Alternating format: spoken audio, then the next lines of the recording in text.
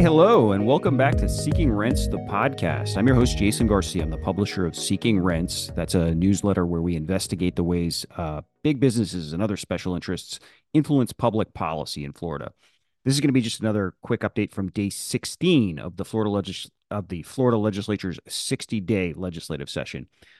We're going to actually mix it up a bit today. Yesterday's show was admittedly a bit angry, especially with lawmakers yet again targeting the state's already intentionally broken unemployment system.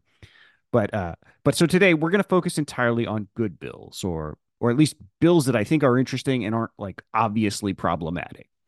And we'll start off with one tiny little bill that's the kind that the nerdy side of me just loves. Just as a quick backstory, when I first got to Tallahassee, a guy who I consider a mentor of mine, and a really good friend, once told me that 90% of what happens in the Florida legislature is a trade show. And what he meant by all that is that, like, for all the attention and headlines and just emotional energy that the big social battles get, over important issues. I don't mean to minimize them, but issues like abortion and racial justice and white nationalism, LGBTQ plus issues, so on. For all the sort of oxygen that stuff sucks up, the vast majority of the things lawmakers are doing during session are things that some business interest or another wants them to do. Now, obviously, some of that 90%, that other 90% is really bad. We've talked an awful lot about some of those bills on these podcasts and in the stories we're writing on our newsletter. But an awful lot of them are also bills like Senate Bill 7020.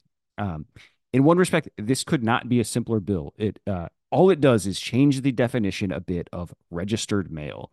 But it's actually like a huge deal in just sort of like the mechanics of government. The term registered mail shows up like everywhere in Florida law. The definition is literally in the first law in Florida statute, section 1.1. Um, anyway, I guess the problem here is that the current definition is a bit ambiguous, meaning it's not clear if it only means registered mail sent through the U.S. Postal Service or whether it could also include stuff from a private company like UPS or FedEx. And that's causing, some hiccups in lawsuits where, one party might send documents or required notices by FedEx, and then the other party will then claim that they did not follow the law and then meet their duty to provide notice. Um, so Senate Bill 7020 essentially clarifies that. It redefines registered mail to make it clear that, yes, you can use private delivery services like UPS or FedEx. Honestly, it sounds like a perfectly common sense change. I got no beef with it at all. I do sort of find it a bit funny that UPS has been making a decent number of Florida campaign contributions recently. But again, seems like a smart bill all around. Okay, let's move on to another one. This is House Bill 557. This one basically creates a framework to allow tiny homes in Florida, homes that are less than 500 square feet and that can be moved around on a trailer. You probably watch shows on HGTV or something like that about tiny homes. So this is actually an issue that's been around for a few years now.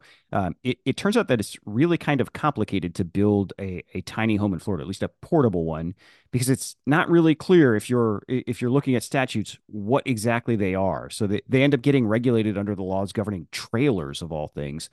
But that creates its own set of problems because you're not supposed to leave a trailer in place permanently the way you might with your actual home. So this bill would essentially create a way to have movable tiny homes, but to leave them in place somewhere for a long time, just like you would with any other permanent home. Um, like I say, this has been around for a few years, and it always seems to fail in part because the mobile home and RV industries lobby against it. That is some classic protectionist lobbying right there. Now, admittedly, I've never taken a deep dive into this stuff, but from what I can tell, this year's bill addresses the main concern that all those mobile home and RV industry lobbyists were raising last year, at least the concerns they were raising in public. Um, so as long as they've been in lobbying in good faith here, and they're not just trying to keep out any competition, maybe this is the year that a tiny homes bill finally gets done. Okay, let's move on to House Bill 789. We've written recently about the Senate companion to this bill, Senate Bill 738, which includes a really problematic provision in it that is entirely meant to stop environmental groups from suing state agencies to make sure they enforce Florida's environmental laws. Um, The issue is known as fee shifting, and like I said, we've written about it, so you can read more about it on the newsletter if you want to get deeper into it. But it's an idea that real estate developers, home builders, and agribusinesses have really been lobbying for. Well, the House's Water Quality Supply and Treatment Subcommittee took the fee shifting stuff out of the House bill yesterday, so that's a really positive development. You actually ended up seeing a bunch of big business and environmental groups all lined up on the same side of the bill, which does not happen very often. Now, we're only in week 3. It is always possible that an amendment like this that takes out a particularly problematic provision in a bill is just like a strategic move to get around an opposed committee chair, or maybe there's someone on the committee that you're trying to save from having to cast a tough vote. And so there's always the risk the language will just show up further down the road as an amendment, maybe on the House floor or something like that. But taking it out is a good development. It's just obviously something to keep an eye on as session progresses. Okay, and the last one we'll do today is House Bill 1187.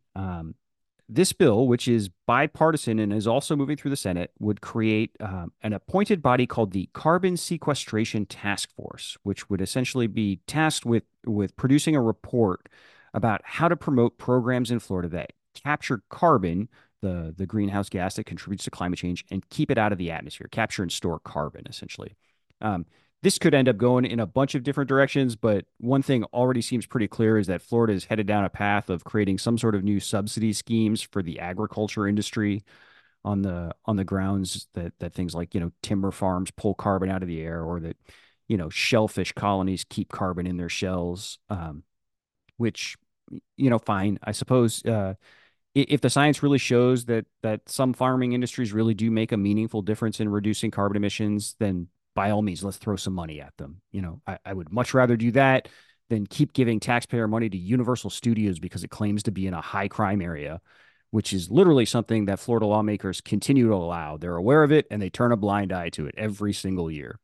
Now, obviously, this carbon sequestration task force bill is pretty small in the context of global climate change, and it seems pretty clearly to be an industry friendly, at least right now, seeing as how it seems at least to anticipate going down a subsidy direction of some kind.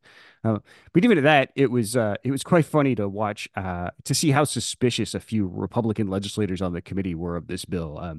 You literally see them get squinty eyed and nervous that someone was trying to slip something woke by them. But hey, to their credit, they all got on board and the bill passed unanimously. Like I said, it is a positive update today. Okay, we're going to leave it off there. As always, end with the plug. If you haven't already, please consider signing up for the newsletter. Easiest way to find us is at seekingrentsfl.com.